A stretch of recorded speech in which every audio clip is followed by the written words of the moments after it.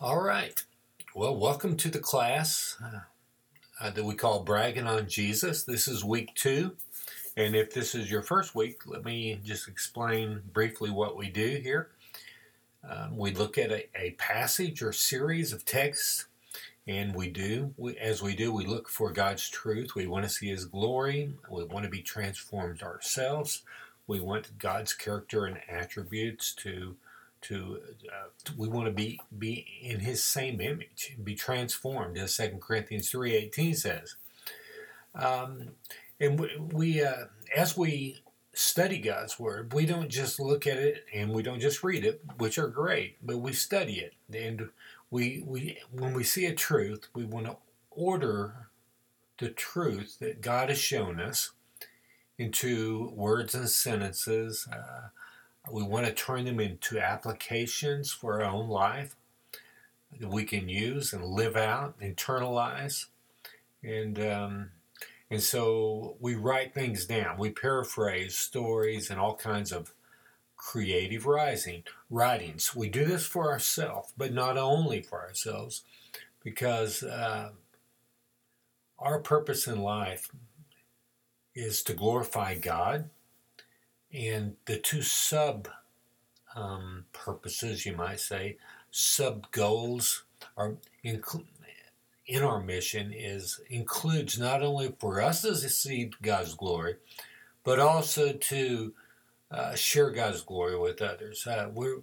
We must be participants in the Great Commission that Jesus gave to His disciples and to us. So that's what we do. We do creative writing that helps us and might be to order our thoughts and to ponder and to meditate on God's truth. And then we also, in doing so, we write creatively that others might see Jesus more clearly. So every session we open up with a verse that we don't really discuss much about, but it keeps us on track, and it relates to how and the topic of bragging on Jesus. The Bible is full of these verses, and this one I've got today is from Luke 16, beginning with verse 14.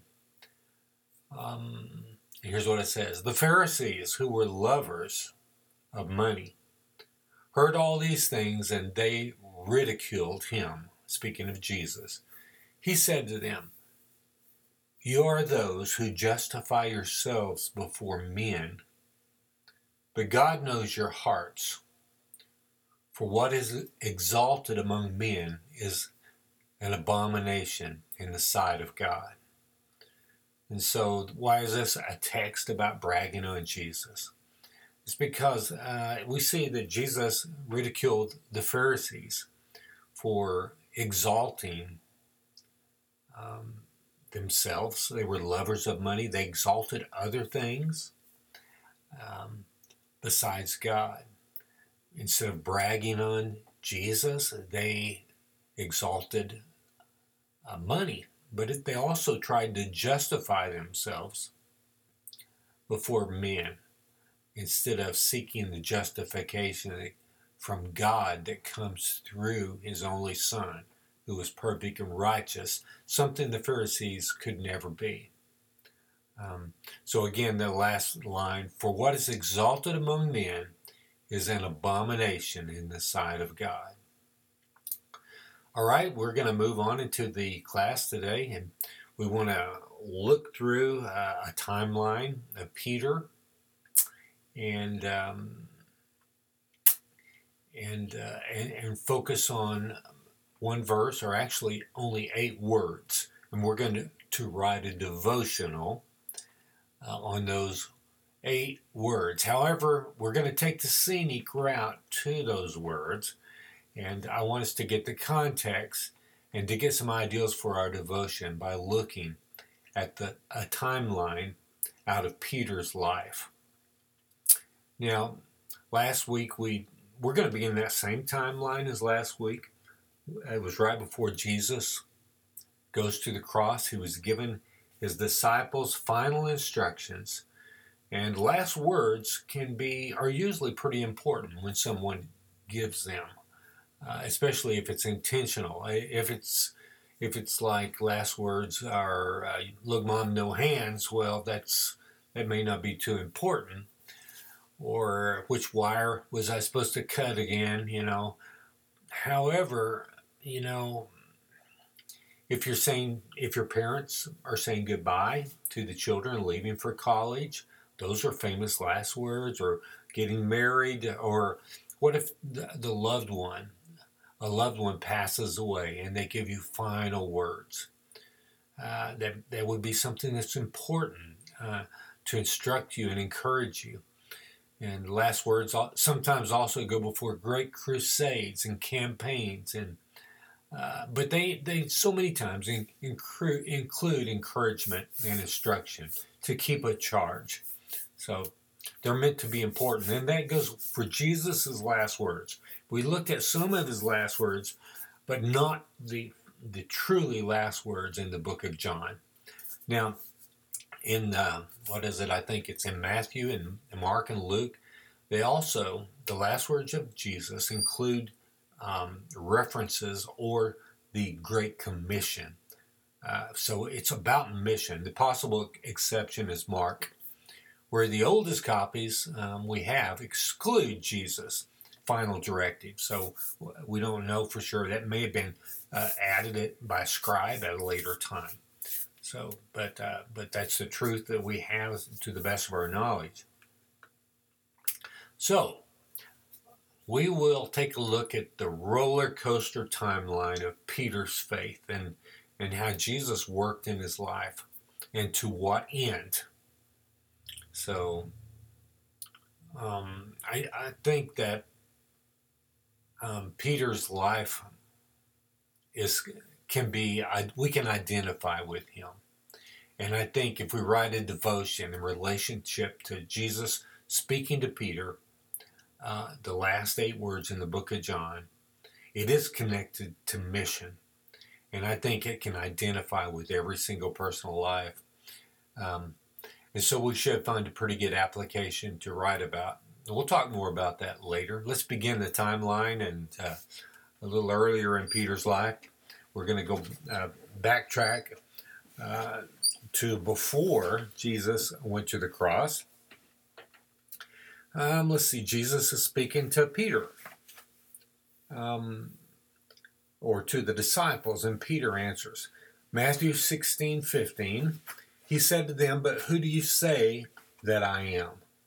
Simon Peter replied, "You are the Christ, the Son of the living God." And Jesus answered him, "Blessed are you, Simon Bar-Jonah, for flesh and blood has not revealed this to you, but my Father who is in heaven. And I tell you, you're Peter, and on this rock I will build my church, and the gates of hell shall not prevail against it."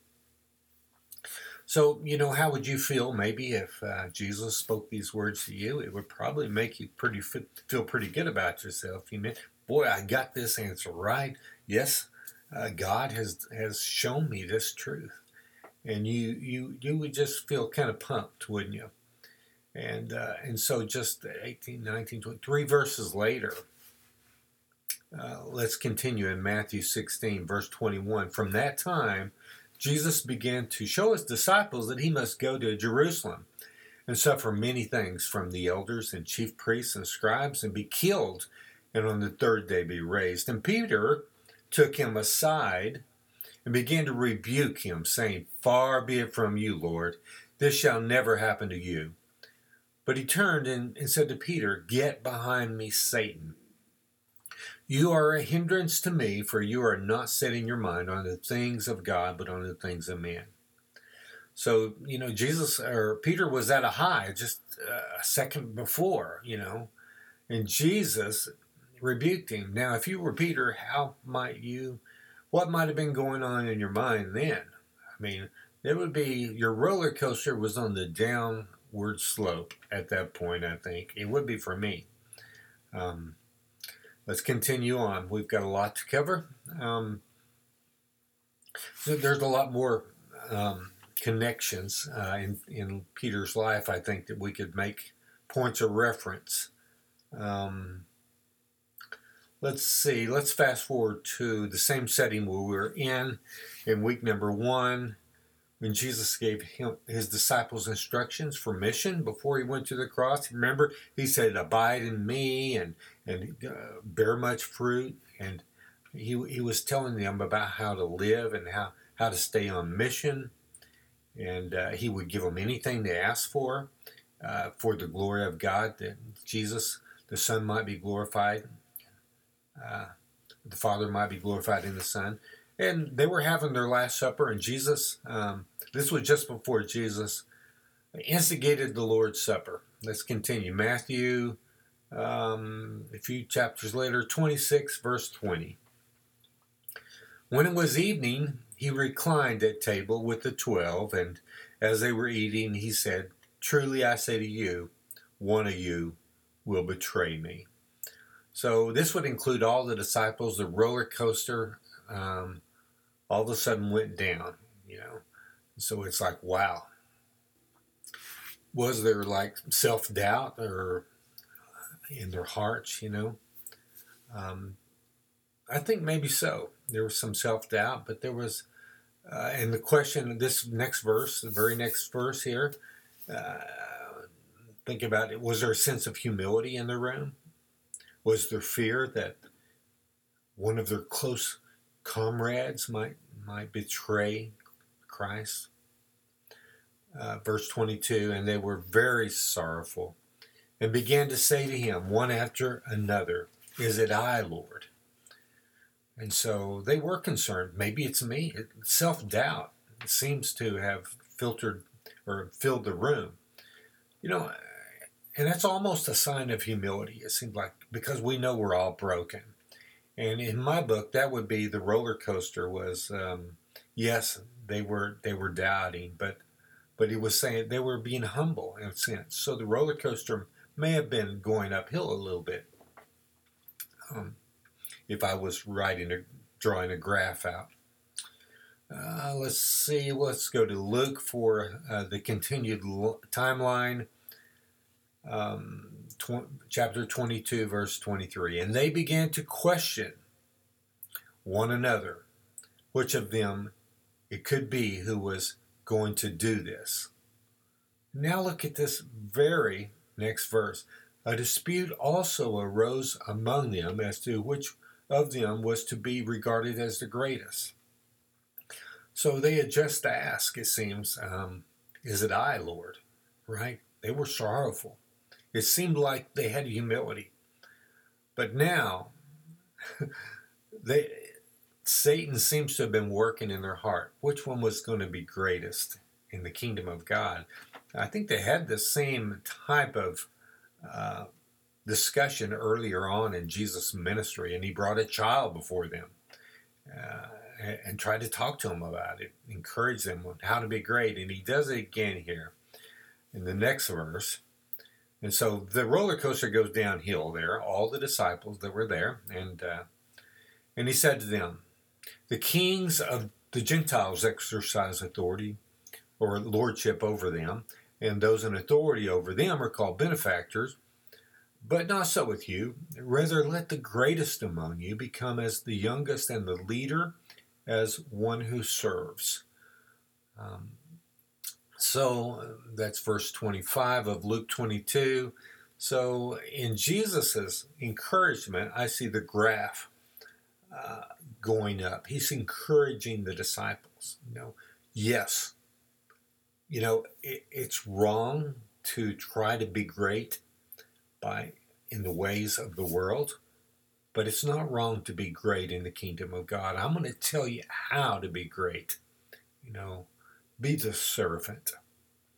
And so just, let's see, 6 verses later, Luke 22:31,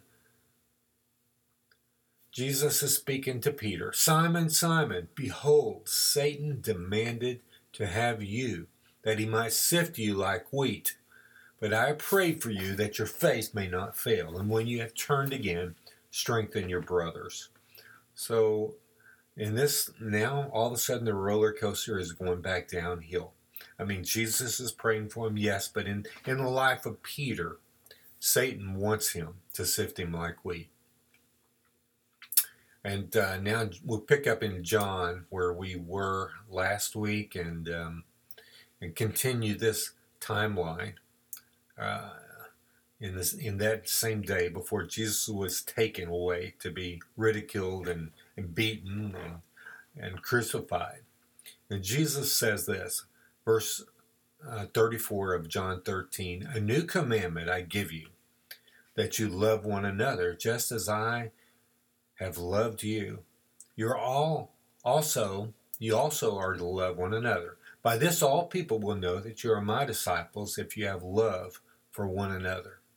So Jesus builds them up, and the graph seems to go back up, the roller coaster in their life.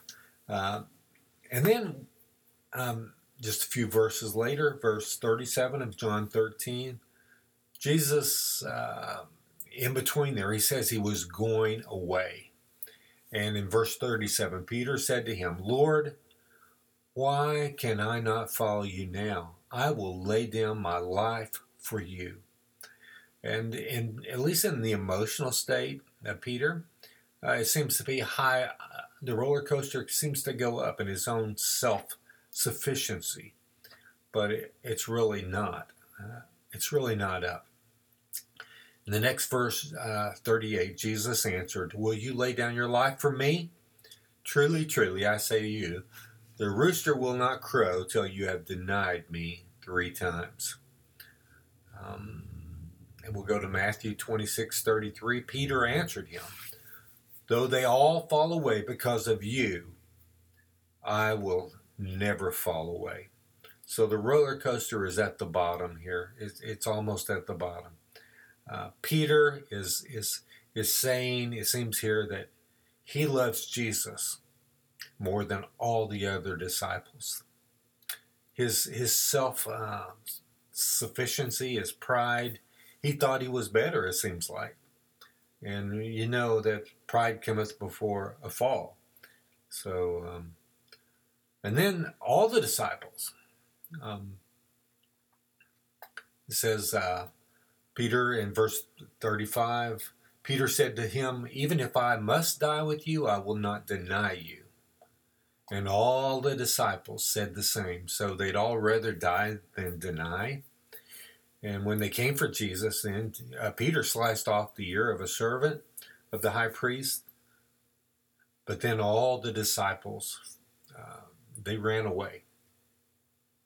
Matthew 26:56, then all the disciples left him and fled. Then we find Peter following afar off, and he denies Jesus 3 times. And then Matthew 26:75, and so Peter's at the bottom of the roller coaster now. And Peter remembered the saying of Jesus, "Before the rooster crows, you will deny me 3 times." And he went out and wept bitterly. So there we have much of the roller coaster life of Peter in relationship to Jesus and spiritual things, and staying on mission. And his mission seemed to continually be going back and forth between the mission of God and his own understanding of things. So here at the end of the rabbi's life, all Jesus' disciples, they must have felt like, failure, especially Peter. And likely, if it was me, I think I would be in a deep state of depression. So next in our timeline, we see Jesus dies on the cross, pays the wages of our sin. He rises from the grave 3 days later. And Jesus appears to his disciples behind a locked door, but Thomas is not there, remember? There's no indication that Peter spoke to Jesus. I expect that Peter, was going through a hard time here, trying to understand who he was. I said I would die for my Lord, and I did not. In fact, I denied him 3 times. Am I a fake believer? Right? So he saw Jesus had rose from the grave, and he had forsaken this one. It was like he didn't believe him, you know. He wasn't willing to confess him before men. He denied him 3 times. He even swore. You know.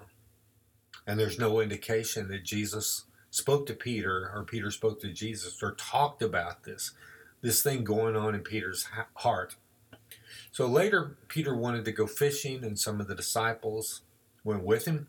They fished all night. They didn't catch anything, but you know the story probably. Jesus calls to them from shore, and he has them cast their nets again to catch fish.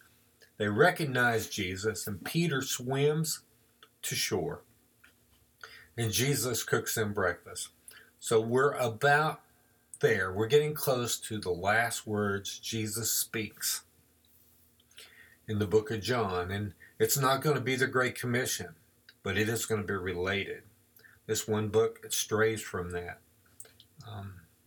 Let's begin in verse 15 of John 21, the last chapter in John. When they had finished breakfast, Jesus said to Simon Peter, now he may have pulled him to the side, we don't know. Simon, son of John, do you love me more than these? Yes, Lord, you know that I love you. He said to him, feed my lambs.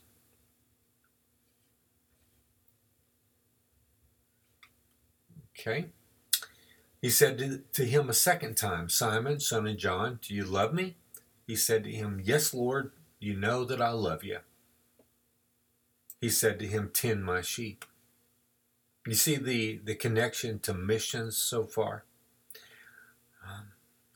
Stay on course, stay on mission. He said to him the third time, Simon, son of John, do you love me? Peter was grieved because he said to him the third time, do you love me? And he said to him, Lord, you know everything. You know that I love you. Jesus said to him, feed my sheep. Truly I say to you, when you were young, you used to dress yourself and walk wherever you wanted. But when you are old, you will stretch out your hands, and another will dress you and carry you where you do not want to go. This he said to show by what kind of death he was to glorify God. After saying this, he said to him, follow me. All right, well, you know, I think that there was depression settling down on Peter's heart over the last few days, self-doubt. Who am I? You know, how can I tell Jesus I truly love him with agape love? The kind that was self-sacrificing, willing to go all the way. I know I love him as a friend, but Jesus is so specific when he talks to him in the Greek. He asks him if he loves him with agape love. And Peter says, yes, I love you, but he answers that he loves him with the love, in the Greek word he uses is phileo love. I love you like a friend. All right? It seems to me, I may be wrong, it seems to me that Peter has a hard time saying, yes, Lord, I'm willing to die for you. He had said that before, and he didn't follow through. He had self-doubt. He must have felt horrible. But Jesus keeps encouraging him to stay on mission, to be on mission, to feed his sheep, tend his sheep, feed his lambs. And so Jesus asked him 3 times, which I think is a connection, pointing him to his own sin, the heart of his sin. He denied Jesus 3 times. He didn't trust Jesus. He strayed from mission. He strayed from belief. And now Jesus is saying, he's asking him, do you love me enough to die for me? I think that's what he's saying. Do you love me with that agape love? And so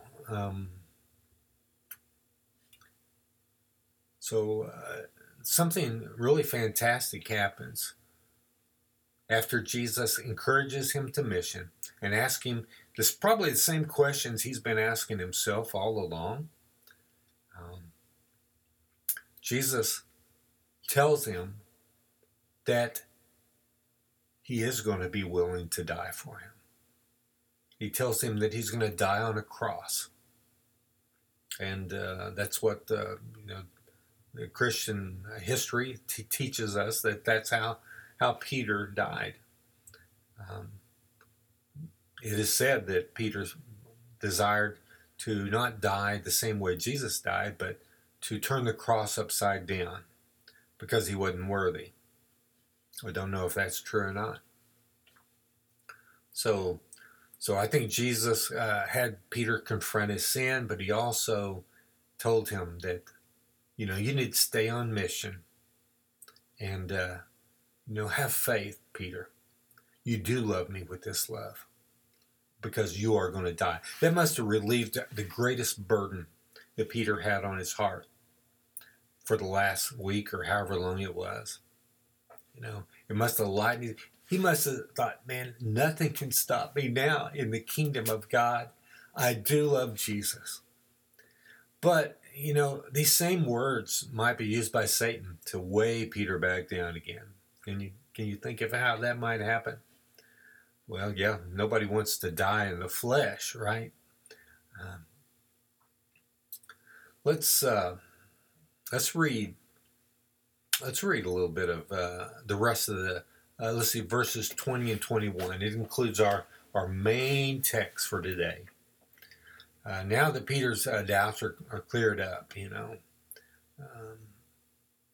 nothing can stop him. He feels like he's on top of the world, I think. And here's what we read. Peter turned. This is like right away, after everything seems good. He thinks that Satan is out of the way and not holding him down. He's a believer. He loves Jesus with that kind of love. Peter turned and saw the disciple whom Jesus loved following them, the one who also had leaned back against him during supper. And it said, Lord, who is it that is going to betray you? Can you, Satan has probably been working in the disciples' hearts over the last 3 years. Remember, a couple times I think they talked about, who would be the greatest. Even John, this disciple Jesus loved, he was known as this disciple, I think, the disciple that Jesus loved. In that alone, it seems that, there's a possibility of jealousies creeping up in the hearts of the others. And it was John and James that their mother came before Jesus with them and said, can my son sit on your right hand, your left hand? This jealousy is a part of the brokenness that we all face in life, even among believers. And let's see. And when Peter saw him, that's John we're talking about. When Peter saw him, he said to Jesus, Lord, what about this man?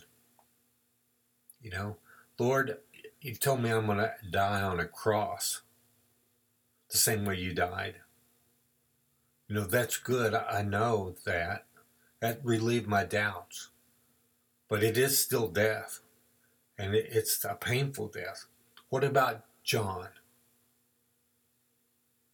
Is it only me that's got to die this kind of death? So Peter, remember, one of the points we didn't talk about in his life was when he walked on the water to Jesus, but he lost focus. That seems to be his problem and our problem throughout life. He lost focus of Jesus, took his eyes off of the mission, took his eyes off of Jesus. When Peter saw him, he said to Jesus, Lord, what about this man? Jesus said to him, if it is my will that he remain until I come, what is that to you? You follow me. So we've looked at a lot of things today. Those last 8 words are the total focus that everything led up to. Jesus, the last words that Jesus speaks in the book of John. It's not the Great Commission, but it's something that is personal to each one of us. What is that to you? You follow me. I think Peter could have used that for every roller coaster downhill low that he experienced in his life. It would have been good. It would have solved his problems. If he would have followed Jesus, put his eyes back on Jesus. And so today, your assignment for next week, and we'll start on it. I've got some papers that might help about writing out a devotion. That'll be your assignment. Write out a little devotion. Probably, you can make it long or short. There's no rules here. If it's you might have a target audience, right? That's helpful. Just a few things that's helpful in that. Have a target audience if you want. You don't have to. Pick the scripture. And so we've got a scripture already picked there. And if you want to relay something else out of Peter's life, then you can add a supporting scripture, right? A scripture that uses an example out of Scripture itself to portray the truth. Maybe anywhere in the Bible. And to write a devotional, you might have a main thought, that the main glimpse of glory that you want to show your readers. So remember, we're writing not just for ourselves, to learn how to put words in order, to articulate God's glory, but we're writing for others as well as for us to ponder. And yes, a target audience is helpful. Do you want to write to children, youth, adults, or a broad spectrum? And you want to kind of address things that those people can identify with to draw them in to the devotion. All right? And you can also relate the truth with a personal experience or current events, a true or a made-up story, a lot of different things. And I've got some handouts that might be helpful. Use metaphors, things like that. We don't want our readers to fall asleep. So that's the assignment for next week. Actually, we'll work on it a little bit here in class. Until class runs out, then we'll close with a prayer. Let's go ahead and close the recording here now with a prayer. Father God, we love you, Lord. Thank you for your word. Forgive us for failing you, Lord, like Peter, Lord. And we stray. We get drawn away, Lord. We lose our focus and take our eyes off of you, Lord, and we've done that. And help us now, Lord, to abide in you as we've learned and talked about, Lord, on a regular basis so that we might bear much fruit. Help us not to be drawn away, Lord, by things of the world. But let's remember your words to that. What is that to you? You follow me. See, our mission, Lord, has changed. You know that, Lord. And the things that used to concern us are to no longer concern us. You're going to take care of those things, Lord. Yes, we live in a world where there's responsibilities, but the passions of our heart don't satisfy. We don't seek satisfaction in them. We seek it in you, Lord. Those are the things that we follow, Lord. You're a passion for you, Lord, a passion for your worship and for following you, for your glory. That's what makes us happy, Lord. Keep us on track.